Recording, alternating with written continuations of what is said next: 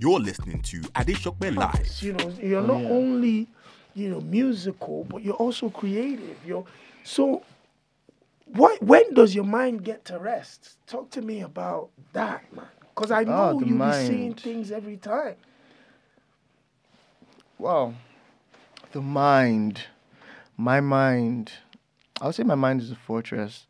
I've been through quite, a number of experiences to get to be able to sit down next to you, sir. Who would you say were the musical influences for Tomi? Because you started off as a bar for bar. So it's not about, rushing or putting out. I really want to make music and honor music. I have to honor music, because music picks a lot of us and turns us into superstars and all that. The Afrobeats podcast. All right. Welcome, ladies and gentlemen, boys and girls, to another edition of Adeshokbe Live, the official Afrobeats podcast here at the Afro Media Studios in London. And listen, as always, thank you very much for joining me. This is where we break down the hot topics within the culture. And sometimes I have a special guest to join me in the studio where I chop it up with. As always, subscribe, share, like, comment. And this time, I've got a very, very special guest all the way from Lagos, Nigeria. I'm a big fan of this young brother. Because my first experience of this man was to see him perform on stage, and I became a convert. And really, that's probably one of that's one of the most difficult ways to win a fan who hasn't really listened to your music that much. See you on stage for the first time and be like, yo, this brother's got it. I'm talking about the one and only Tomi Thomas! Yo, what's good? Listen, it's to a lot of people that know Tomi Thomas, is Tomi Thomas of LOS, isn't it? Formerly of LOS. Yes. Because LOS was your introduction into the music game, especially in Nigeria. Yeah. Right? Talk to me about, let's go a little bit back so we can give people some perspective, a little history on my brother. LOS, talk to me about that. LOS, Loud on Sound, the family, the foundation. A big shout out to my brothers, Briss B, Bridge, Zamir, the whole team. It's all love always. Yeah, man, we came out, we were teenagers, 16, 17, 18. Videos. You guys looked like you still had.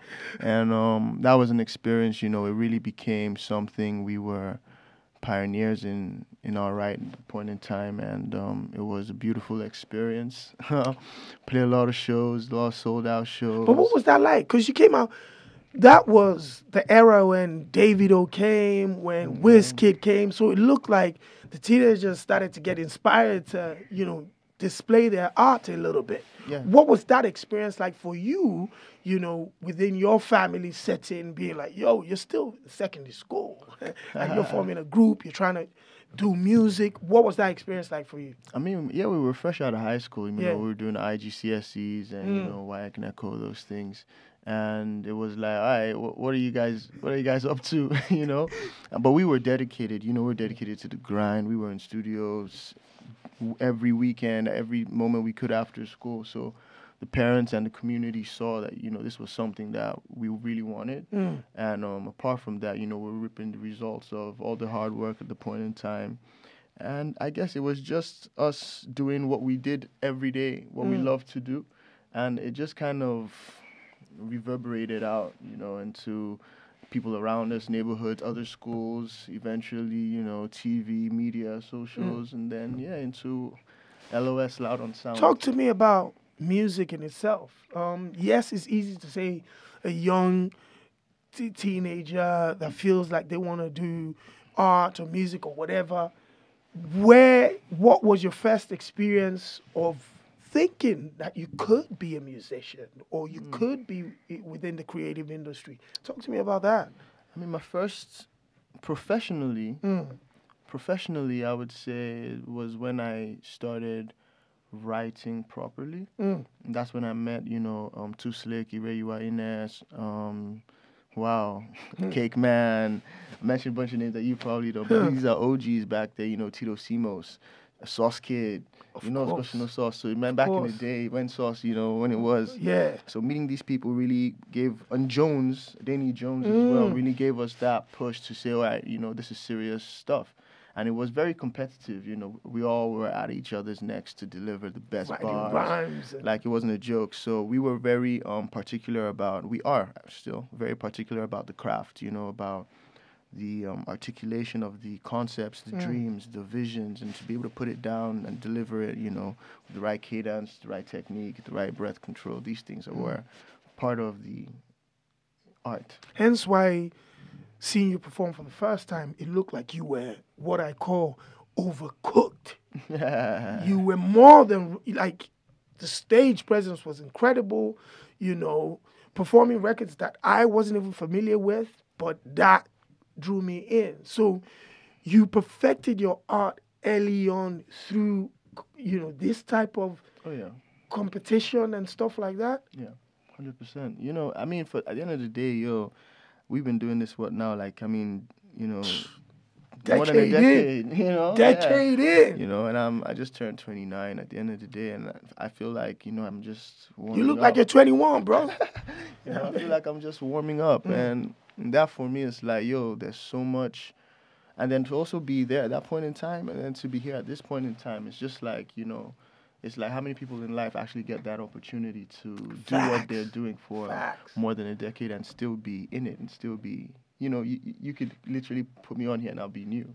You know what I mean? Facts. So that for me is also a beautiful experience. Wow. I get to reintroduce myself with the experience and the knowledge I've accumulated over time. Absolutely. And still be able to have fun, you know, come up here and meet legendary people like yourself and talk about what we've been able to do and accomplish over the last decade now. Who would you say were the musical influences for Tomi? Because you started up as a bar for bar rap kind of dude.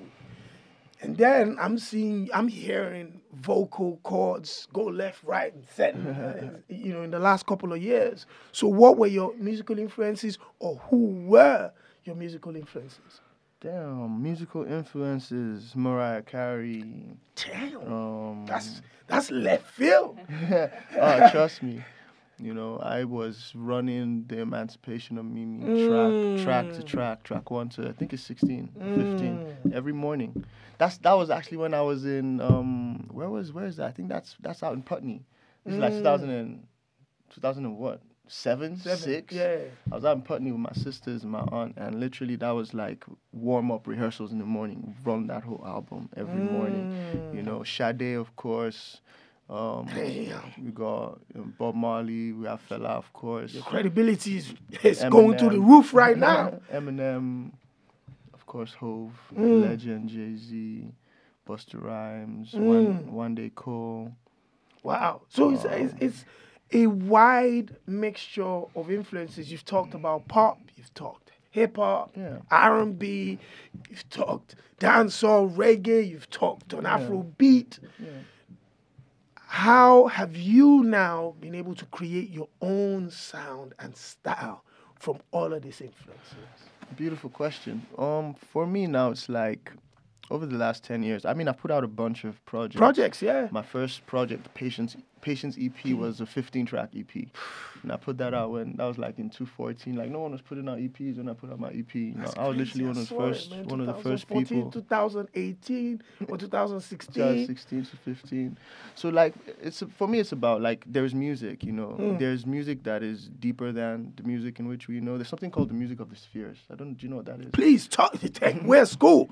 Teach me. The music of the spheres is the music of the universe. It's music like planets make certain tones, stars make certain tones, and it all comes together to form this harmonious, sacred geometry of music. And then it breaks down into chords, into modulations, into tonations, and all these things. Anyway, then we all create these different types of music: Eastern music, Western music, African music, Brazilian, whatever rhythms. But at the end of the day, there's a depth to music that can be attained. So for me, it's like, okay, I can do a bunch of genres that I've played around with: reggae, R&B, hip-hop, soul, dancehall, Afrobeats. I can do those things, but then it's like you said, how do I find my sound? Yep. So it's like I had to go practice these things to really at least have an understanding of music, to be able to then say, okay, this is what I like, this is what I don't like, but I understand. You know, you have to accept the darkness and the light to truly understand the full picture of things. Talk that talk, brother. I just took my time to learn. I'm still learning until I can then say, all right, this is what I've created from learning these things. So I mean, I put out an Afro house tape. I put out a hip hop R&B tape. I put out a reggae tape. Put out a dancehall project. I put out a project with a mix of that, and I have like a couple hundreds, thousand songs still chilling. So it's not about rushing or putting out. I really want to make music and honor music.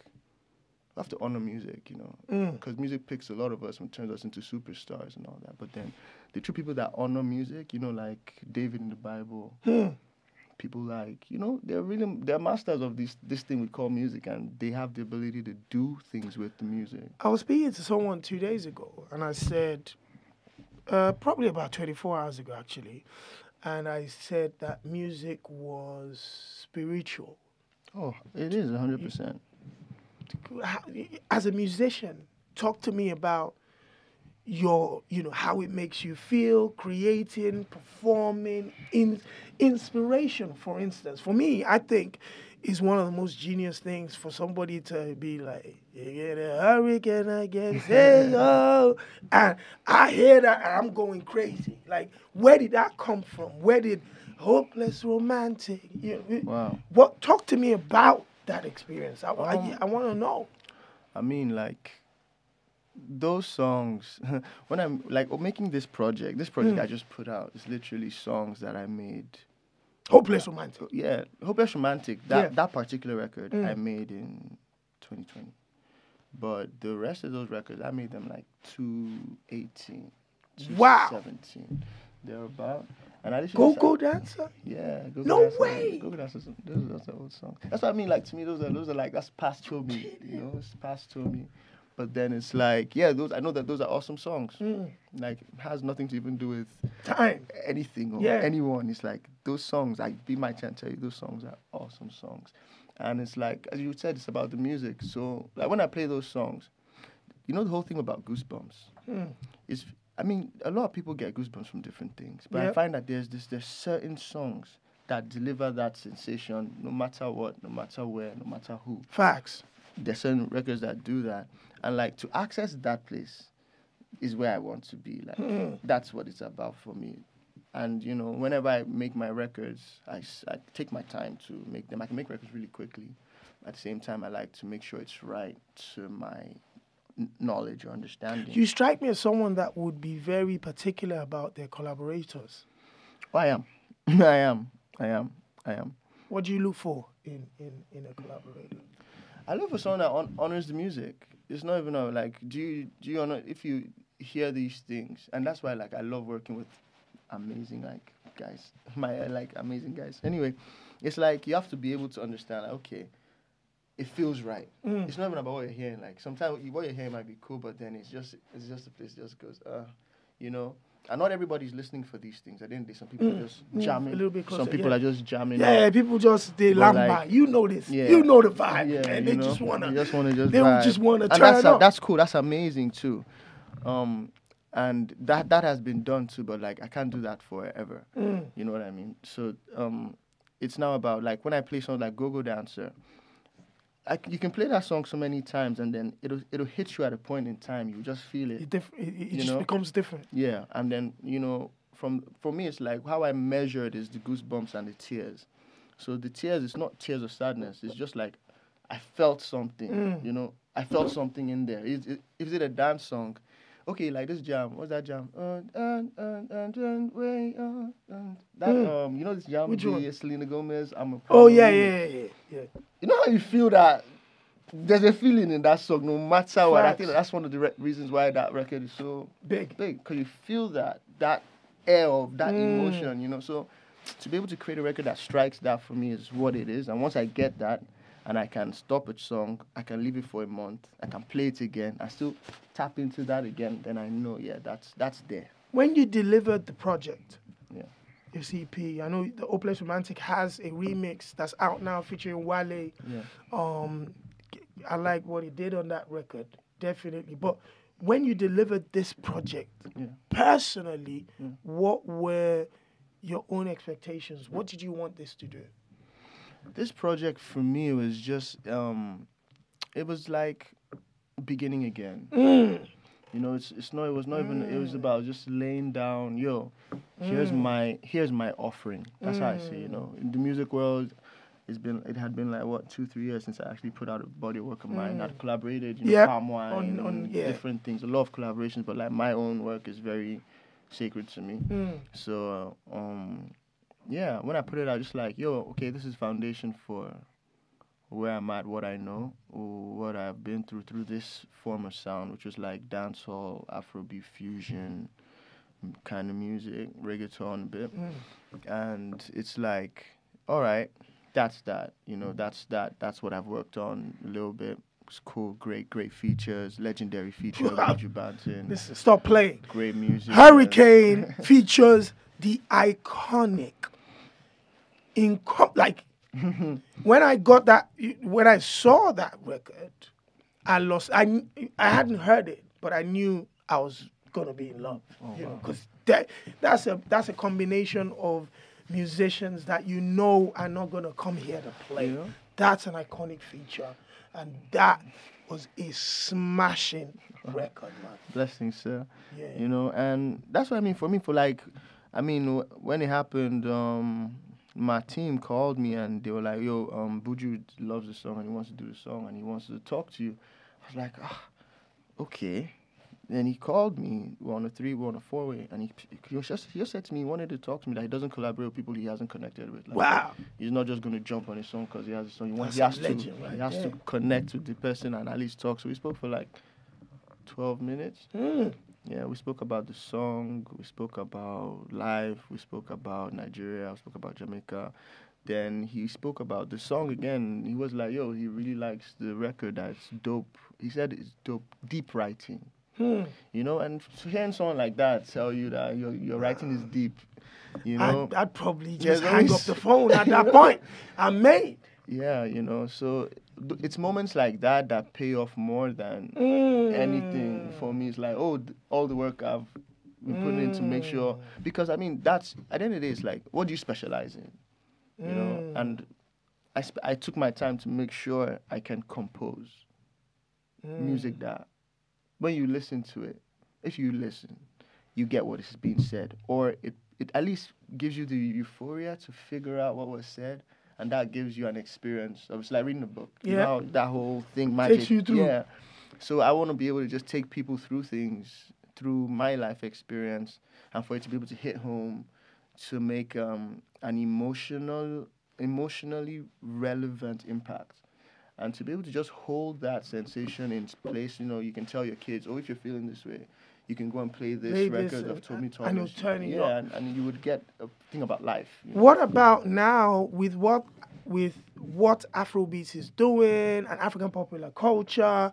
You have successes like your Davidos, people that you've collaborated with in the past. Yeah. You understand? These are young legends now, Wizkid, you know, doing crazy stuff at the O2. Insane. What does that say to you? You know, now, like you said, reintroducing yourself in the musical space. Bro, it's so beautiful because it's like, yo, these are my brothers. You know, these are Facts. They're doing it at the best level so far. Highest. You know, let's not even say that they're doing it as they're doing it at the best it's level. The highest level. It's current day. This is crazy. And what they're doing is unheard of, literally. So it's like, yo, my brothers, incredible, amazing work, respect, champions, legends, you know, and it's like, thank you for, you know, opening up these avenues and, you know, just kicking down those doors, because we know at the end of the day it's family. We were all at the O2 together. Facts. Everybody was finding out. Everybody is, you know, I was there as a fan. I was in the stands. Finding out. I didn't even go back. I was in the stands. I went to see Burner when he got off the stage, and I almost shed a tear. Bro. Like, bro, man. Nothing more. There's nothing more to do. Like, yo, yesterday when I got home this morning, my son was like, you know, that I was watching Wizkid, but he was saying a lot of bad words. So my son is a massive fan of Wizkid as a baby. So when he found out that it was going to be on YouTube, this kid was not gonna go. So you're seeing these kids now see their superstars live. So it's an incredible time for people within this space that are making not only Afropop music, Afrobeats, whatever it is that you're creating from back home and sharing with the rest of the world. This is the time and space. You're also a visual artist. You know, you're not only, you know, musical, but you're also creative. So when does your mind get to rest? Talk to me about that, man. Because I know you'll be seeing things every time.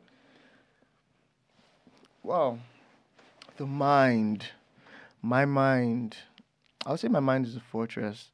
I've been through quite, you know, a number of experiences to get to be able to sit down next to you, sir. Facts, my brother. I can imagine. And it's like nothing can sway my mind. Yeah, and it's just like it's solid, and the only way to just do that is to continue, you know, attaining a higher consciousness.